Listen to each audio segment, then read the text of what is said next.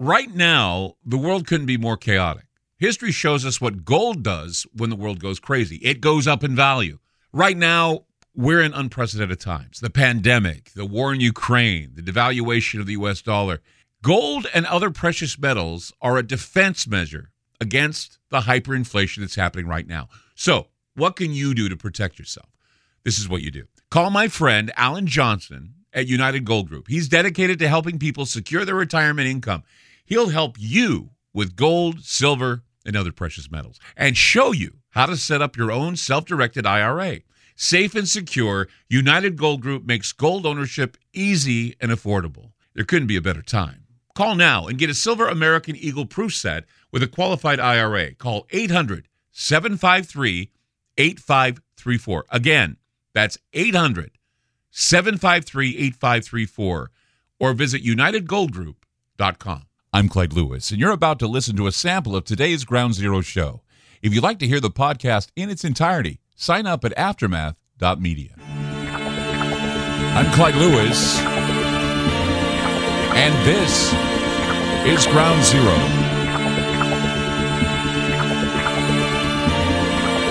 The numbers to call tonight, 503-225-0860 or 866-536-7469. I had one hell of a study time last night. I was up till about 3 in the morning, just reading some very interesting, I guess you could say, theories and maybe even predictions of the return of Planet X. And I rarely talk about Planet X because Planet X is one of those things is either you believe it or you don't believe it. But, you know, I tend to see Planet X as a metaphor for many things.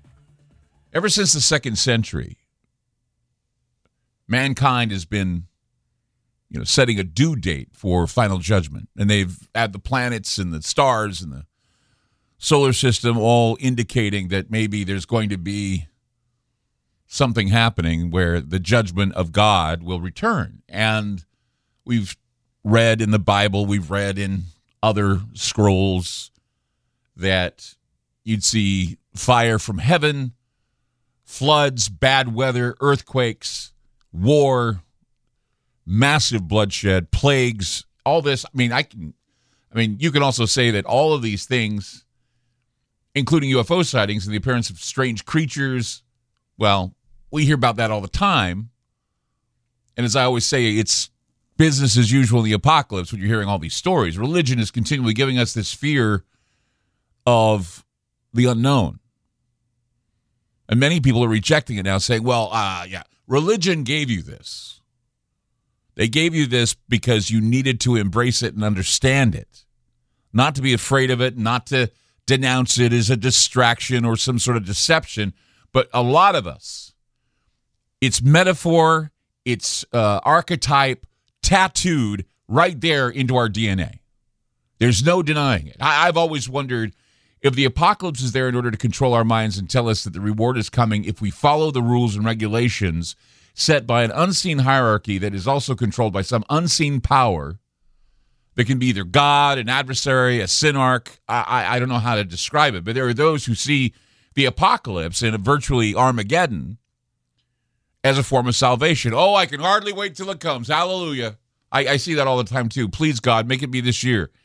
And I've always been worried about this attitude about the end and the second coming and the rapture and all these things. No one can fully understand the secrets that God has waiting for us in the future. We can make our calculations. We can use our telescopes. We can use our microscopes. We can analyze and do mathematics. No one, though, can fully understand the secret that God has waiting for us in the future. Prophecy is very tricky. Okay. It's a fulfillment that's only acknowledged in the eyes of those who make the prediction. And it seems that in some odd way, people are living as if they have no future ahead of them. No, there will be a future ahead of you. It's not going to be a picnic. No future is a picnic. We've had so many bad things happen to us, so many traumatic things happening to us, but there isn't one dominant system of thought that controls the action of or the actions of Western society today. Maybe political thoughts. Who knows? We have the politics running everything. It's become fragmented, and those who are on the constant watch are trying to see those troubling signs of the times.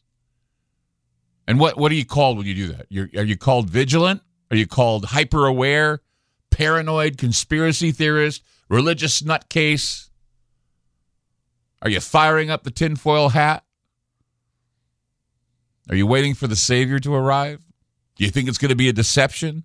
Are the aliens coming before God comes? I mean, there's so many things, so many different pathways we can take and discuss. I mean, a lot of people are in the same camp, though. They think that there's going to be a rapture and a second coming, or second coming and a rapture, post-trib, pre-trib. I don't know.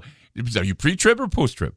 But all of this is, to me, slightly off-center because there are many people who listen to my show and other shows. They want to point to an Antichrist of the week. And in the same exercise, they come off just as nutty as what I sound like when I talk about the Antichrist, okay? I admit that maybe some of my theories you may think are crazy, okay? I don't think they are. And many times when I listen to other people, I don't think your opinions are crazy. Unless you say you are the Antichrist, and then I have to question that. But church groups, social groups, even groups within the Ground Zero community, they all have opinions. And then there are those groups that have this sense of apathy. They don't care. Why don't they care? Because it's a catalyst for depression. Not just any depression either, but one where the person is angry but is too beaten up emotionally to even act upon that anger. In the span of human history, we have seen on many occasions events that have changed the way mankind conducts its affairs. However, we have never lived in those times until now. We see them now. They're in front of us now. We look out our window and they're right there. They're not even hiding them anymore. And most of us have only read about them. We romanticize the events. We've seen them as prophetic. We see them as epic. We've seen them as miraculous. I mean, I could go down these, overused adjectives. I mean, I know that in times like these, it's easy to make up your mind that we're in the end times. And the question is now that, the domino has been pushed somewhere, right? How many years will we have to endure the suffering that leads to the inevitable end? How long have we got? Will it be as the Christians, Muslims, and Jews have been prophesying, or will it be more akin to the alien invasion, as those viral videos going around showing us what the military has to deal with? Is it going to be like that? I mean, we know that soon the government's going to have to tell us what's going on. Maybe they won't. I don't know. It's all about, I guess, what do they call those things? They call them vital intelligence, core intelligence, where, people don't have to know everything, but they know some things. And there are plenty of extraterrestrial threats that aren't even connected to the aliens. There are extraterrestrial threats that sound as though they are taken directly from biblical prophecy. And then, of course, again, we go back to what's coming, and a lot of people believe that Planet X is somewhere out there. Nibiru is about to return. We're going to talk about that tonight on Ground Zero. 503-225-0860 or 866-536-7469. You are listening to Ground Zero. I'm Clyde Lewis, and we'll be back. You just listened to a segment of Ground Zero. If you'd like to hear previous shows along with having access to our online library and social media platform, sign up now at aftermath.media. It's only $10 a month, and there's also yearly specials to fit your budget. Again, go to aftermath.media. I'm Clyde Lewis, and thank you for supporting Ground Zero.